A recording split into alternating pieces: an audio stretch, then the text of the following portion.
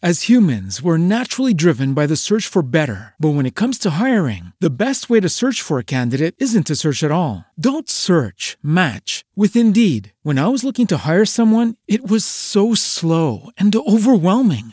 I wish I had used Indeed. If you need to hire, you need Indeed. Indeed is your matching and hiring platform with over 350 million global monthly visitors, according to Indeed data, and a matching engine that helps you find quality candidates fast. Ditch the busy work. Use Indeed for scheduling, screening, and messaging so you can connect with candidates faster. And Indeed doesn't just help you hire faster. 93% of employers agree Indeed delivers the highest quality matches compared to other job sites, according to a recent Indeed survey. And listeners of this show will get a $75 sponsored job credit to get your jobs more visibility at Indeed.com/podcast. That's Indeed.com/podcast. Terms and conditions apply. Hello and welcome to episode 159 of the UK True Crime Weekly podcast. I'm Adam. Today's episode is a special one, as they all are, of course. I'm not really one to mark occasions, my wife's birthday, Mother's Day, etc.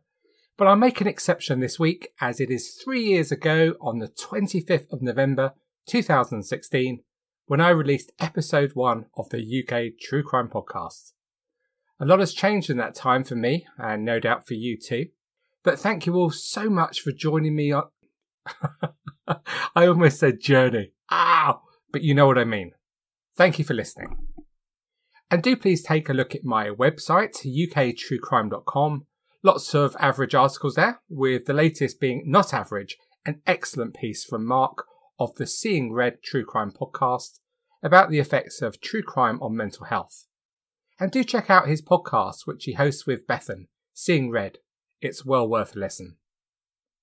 Today's show is from Liverpool and is an extreme story of the danger in starting a chain of events which can quickly get out of control, with the outcome being the opposite as to what was intended.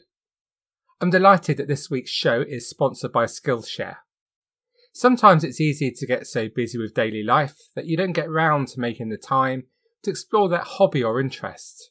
I know just what it's like. This is where Skillshare can help. It's an online learning community with thousands of classes in subjects as wide as photography, creative writing and productivity. I love Skillshare as it's so intuitive and easy to use at my own pace.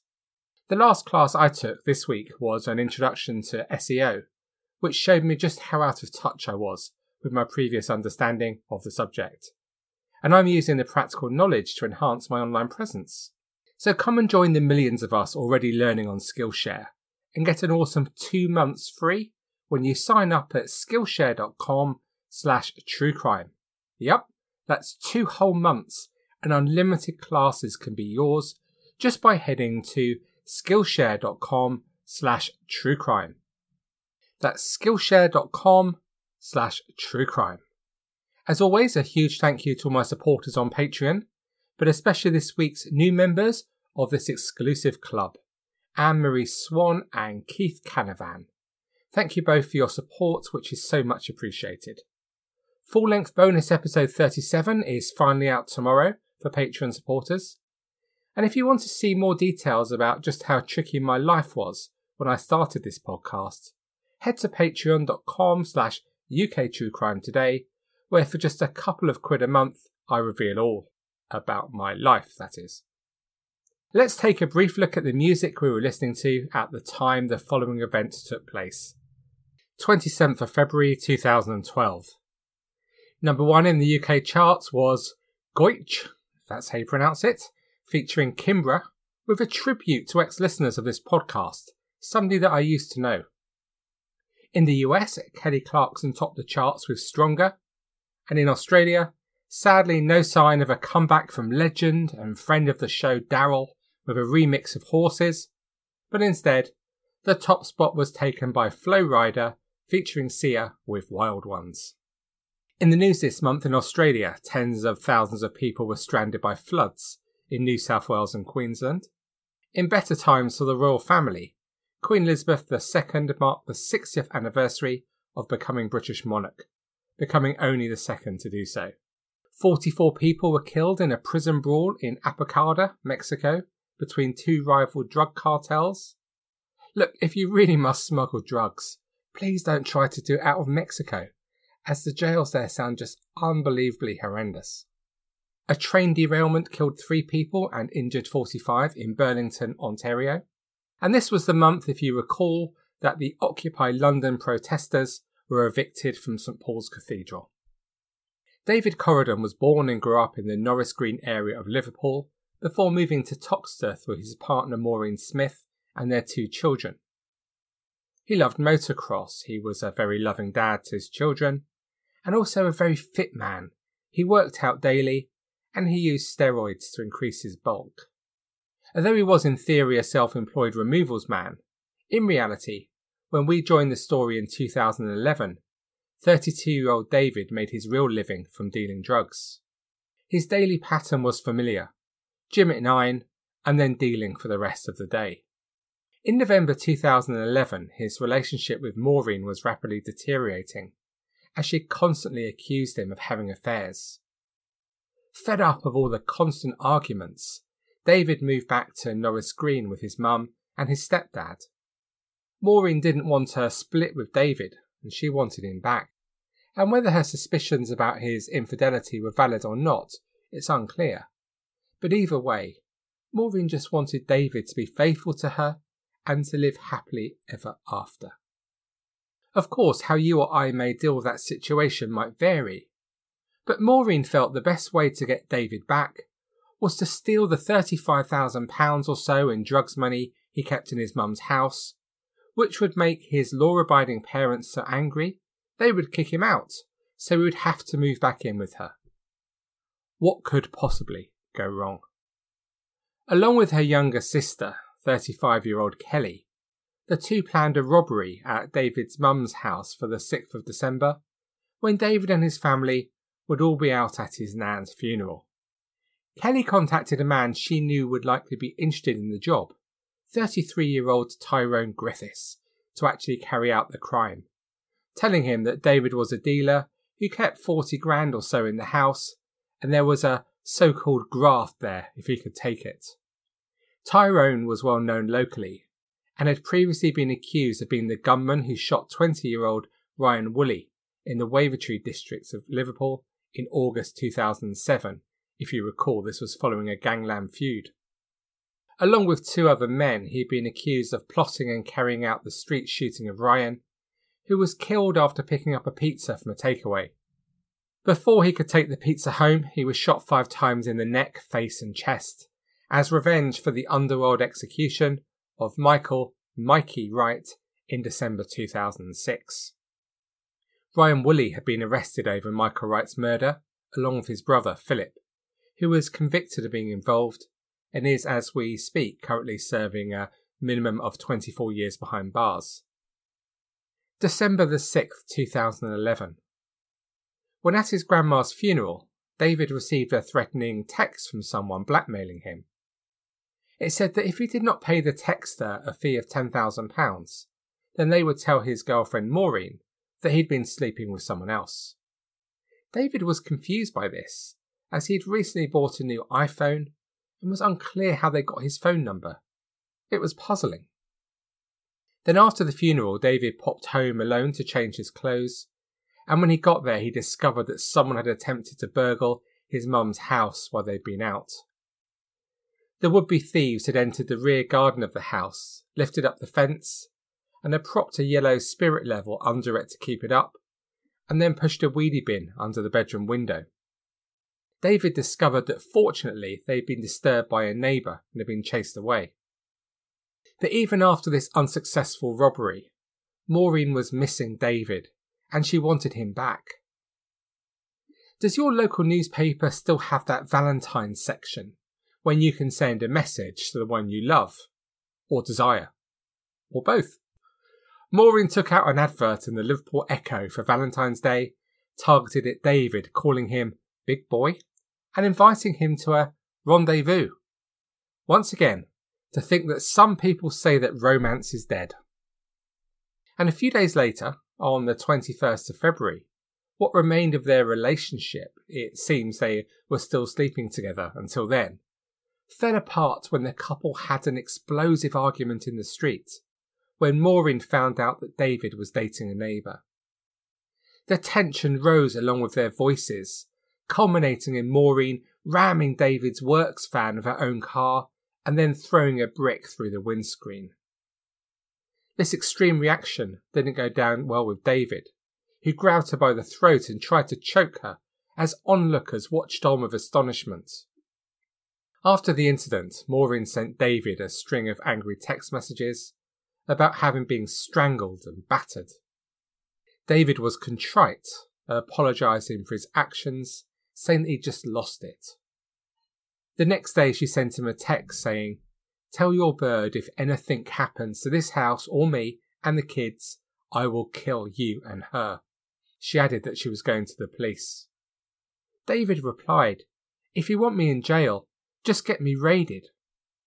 It was Maureen's turn to react angrily, saying that she was no grass, she wouldn't do that. And a few days later, on the 27th of February, Maureen Smith found that a TV had been taken from her parents' caravan, and she blamed David for stealing it. She called him a robbing C-word via text and added, "Watch yourself." He replied, "Why? Who's coming? And how much did you pay them?" Maureen continued to text saying, "I'll never forgive you for this. I will tell my baby you are dead." Must have been a decent TV, huh? Further messages said, "It's effing worth spending money to get you fucked. Drop dead. Watch yourself, shitbag. I effing mean it." The 27th of February 2012 was just another grey, late winter's day in Liverpool. At about 4 p.m, David Corridon was at his parents' house in Norris Green, along with fellow drug dealer Craig Wallace. They'd been out buying sausage rolls, and they'd just got in when there was a knock at the door. David Corridon went to answer it. A man stood outside and asked if Joey was in. But before David had a chance to answer or to assess the situation developing, the man had stormed into the house with two others and attacked David Corridon in the hallway. The three men rained blows on David, asking him where the money was, with one saying, "If you don't do it, I will." Although super fit, David was instantly in trouble and was heard saying, "I can't breathe," as the intruders bundled him up the stairs. His pal Craig jumped out of an upstairs window as the attack took place, borrowed a neighbour's phone, and was in a frantic state as he rang 999. Paramedic Mark Brooks was working out of Bootle Ambulance Station when he and his colleague got the call. He told of what happened shortly afterwards when he got to the scene. When we arrived, police officers were already there, cordoning off the street. We were taken into the house. There was a Hoover line knocked over and a towel with blood on it. We went into the bedroom and there was a male lying there. There was a police officer doing chest compressions. There was blood coming out of his mouth. There was bubbling and spraying a bit. We tried to get an airway, but the equipment kept filling with blood. There was no electrical activity. His pupils were fixed and dilated. There were no visible signs of life, and we were unable to maintain an airway.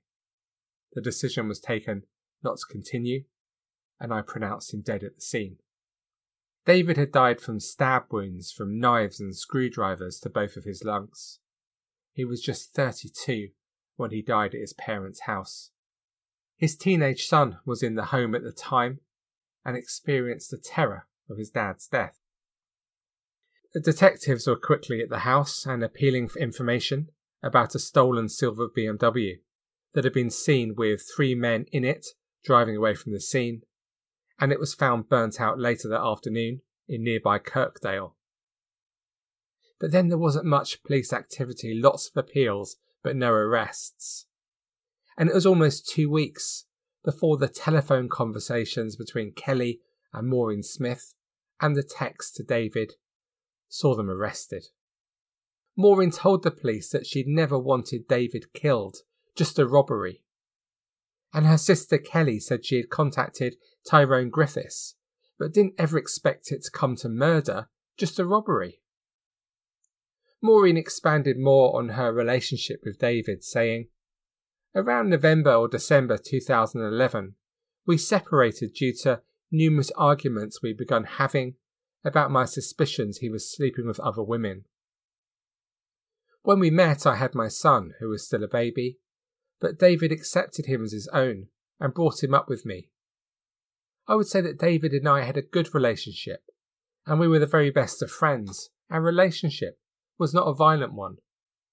Maureen explained that she had suffered postnatal depression after the birth of her daughter, and this had made her increasingly jealous of David and aggressive in her responses, saying, "We'd sent text messages, some of which were abusive and threatening in nature, and it was usually me who was aggressive." She admitted confronting women on Facebook after she accessed his account and saw they were sending him messages. She also told of the argument 6 days before he died, saying, "We ended up having a big argument. It was the biggest face-to-face argument we had in our relationship. I was trying to wind him up and get a rise out of him because I was angry. We were pushing and shoving each other. But Maureen was adamant that she loved David. She didn't want him dead." From Maureen and Kelly, the trail led to Tyrone Griffiths, and 3 weeks after David's murder, Griffiths was in custody. At first he refused to answer questions, but after a day of interrogation he named Nicholas Nelson as being involved, although he maintained he did not know who else was part of the gang. When asked why he had revealed Nelson's name, which isn't how things work amongst serious criminals, he said, "Because David had been killed for nothing. I thought, I'm drawing a line here. I'm telling them what happened, regardless of the consequences." Tyrone Griffiths told detectives that Kelly Smith had contacted him weeks earlier and told him how David Corridon kept £40,000 in his house and that there was money there for them to take. He said that Kelly had told them all about David's daily routine and how the house would be empty. He also confessed on the day of David's nan's funeral he sent some lads around to burgle the house, but they were twice unsuccessful after being spotted by neighbours.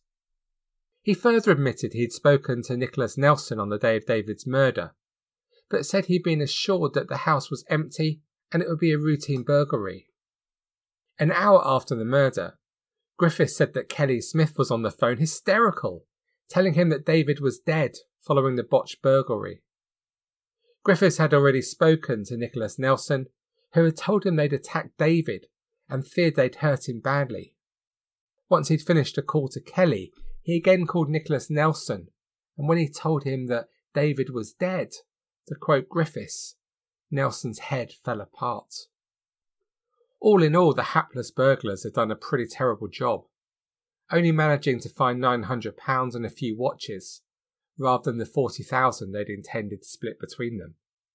Astonishingly, some might say, the police later found £35,000 hidden in wardrobes and the attic. Nicholas Nelson was next in for questioning, and he said he was involved, but only as the driver, for what he claimed was just a burglary gone wrong. Nothing more. He hadn't even known David. He told how he was terrified at the repercussions for him personally when he met Tyrone Griffiths after the robbery. He said, "Tyrone was sitting there with a gun, shouting that he had lost his money. He was looking aggressive. He was looking evil. He was standing there with a gun, all vexed. I know what he is capable of."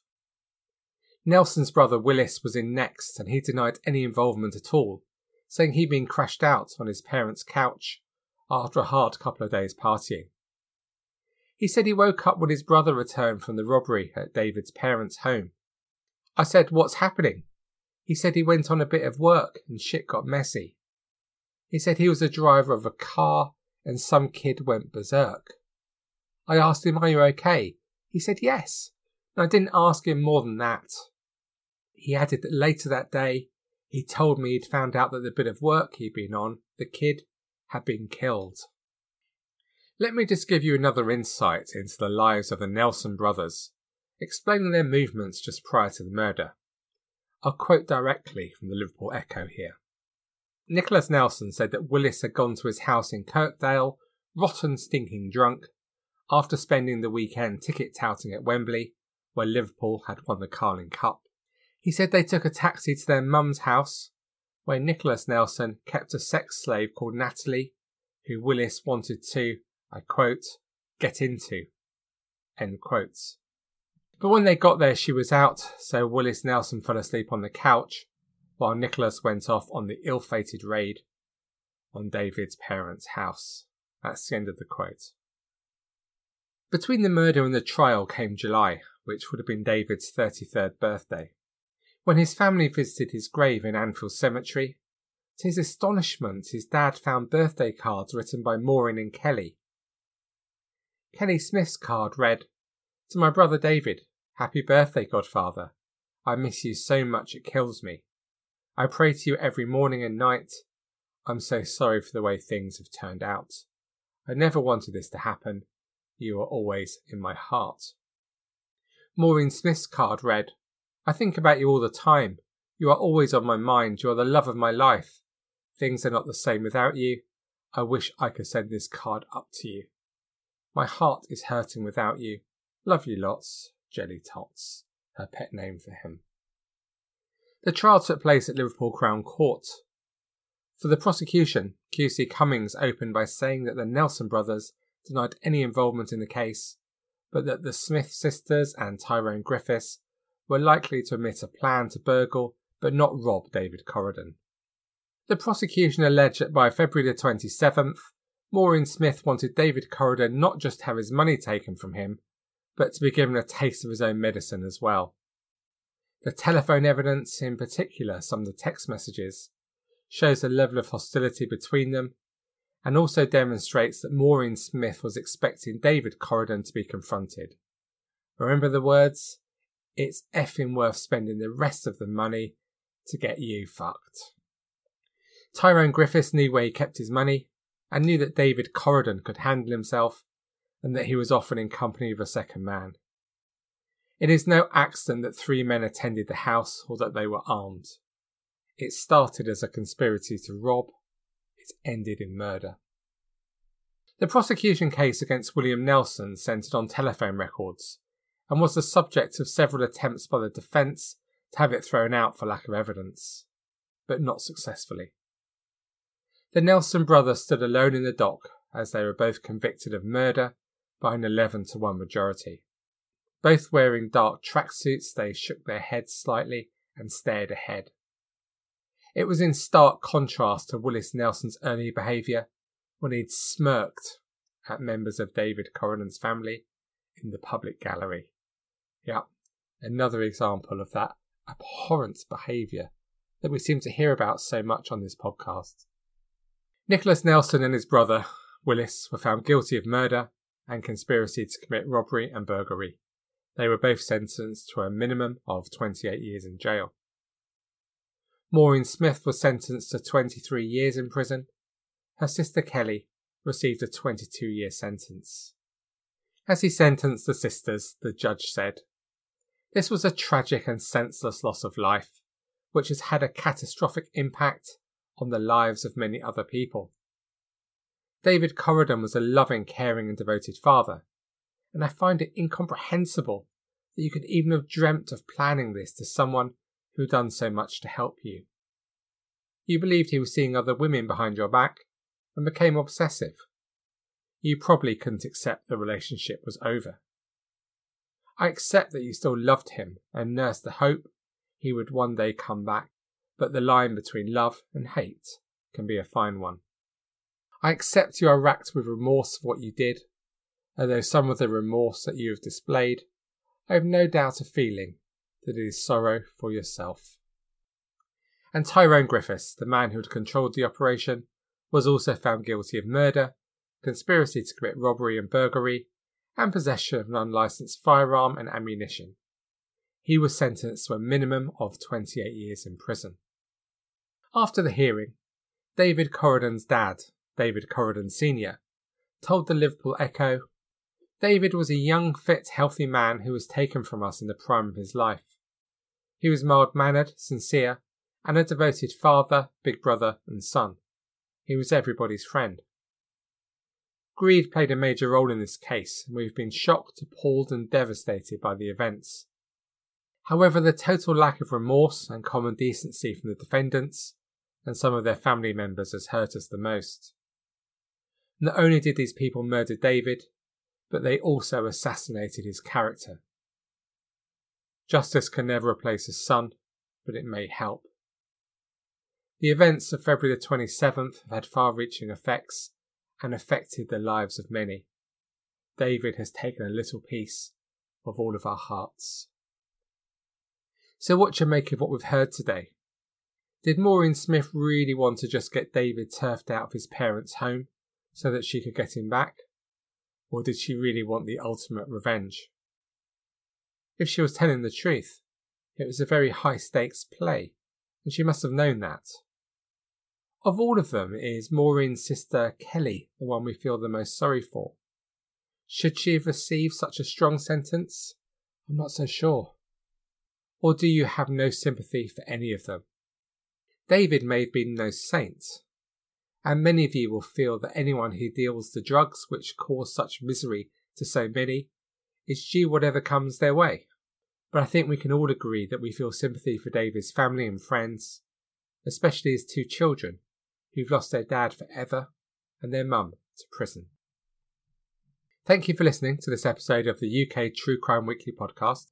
Please join us on Facebook to discuss this story or any other aspect of UK true crime. And to support the show and read about my dicey personal situation before I started this podcast 3 years ago, please head to patreon.com/UKTrueCrime. So there we have it. 3 years of podcasts, 159 standard episodes in the can. Full-length bonus episode 37 being released for Patreon members tomorrow. So in all, that's 196 episodes have been recorded, plus all the other blogs and other stuff related to the show. Has that time investment all been worth it? And is it worth continuing? What a question. Like asking, are the mighty Leeds United the best football team globally? Are Kings of Leon the most dull band? And Horses the greatest ever single? Speak soon, I hope, and whether at home, work, or with a towel falling to the floor as you walk into the sauna in Rochdale, stay classy. As humans, we're naturally driven by the search for better. But when it comes to hiring, the best way to search for a candidate isn't to search at all. Don't search, match with Indeed. When I was looking to hire someone, it was so slow and overwhelming. I wish I had used Indeed. If you need to hire, you need Indeed. Indeed is your matching and hiring platform with over 350 million global monthly visitors, according to Indeed data, and a matching engine that helps you find quality candidates fast. Ditch the busy work. Use Indeed for scheduling, screening, and messaging so you can connect with candidates faster. And Indeed doesn't just help you hire faster. 93% of employers agree Indeed delivers the highest quality matches compared to other job sites, according to a recent Indeed survey. And listeners of this show will get a $75 sponsored job credit to get your jobs more visibility at Indeed.com/podcast. That's Indeed.com/podcast. Terms and conditions apply. It is Ryan here, and I have a question for you. What do you do when you win? Like, are you a fist pumper, a woohooer, a hand clapper, a high fiver? I kind of like the high five, but if you want to hone in on those winning moves, check out Chumba Casino. At ChumbaCasino.com, choose from hundreds of social casino-style games for your chance to redeem serious cash prizes. There are new game releases weekly, plus free daily bonuses, so don't wait. Start having the most fun ever at ChumbaCasino.com. No purchase necessary. VGW Group. Void where prohibited by law. See terms and conditions. 18+. With Lucky Land Slots, you can get lucky just about anywhere. Dearly beloved, we are gathered here today to... Has anyone seen the bride and groom? Sorry, we're here. We were getting lucky in the limo and we lost track of time. No, Lucky Land Casino, with cash prizes that add up quicker than a guest registry. In that case, I pronounce you lucky. Play for free at LuckyLandSlots.com. Daily bonuses are waiting. No purchase necessary. Void where prohibited by law. 18+. Terms and conditions apply. See website for details. Pulling up to Mickey D's just for drinks? Oh yeah, that's me. Nothing extra, just perfection and a straw. coming in hot for the coldest cups on the block. Because there are drinks. Then there are drinks from McDonald's. Mix things up with any size lemonade or sweet tea for $1.49. Perfect with our classic fries. Price and participation may vary. Cannot be combined with any other offer. Ba-da-ba-ba-ba.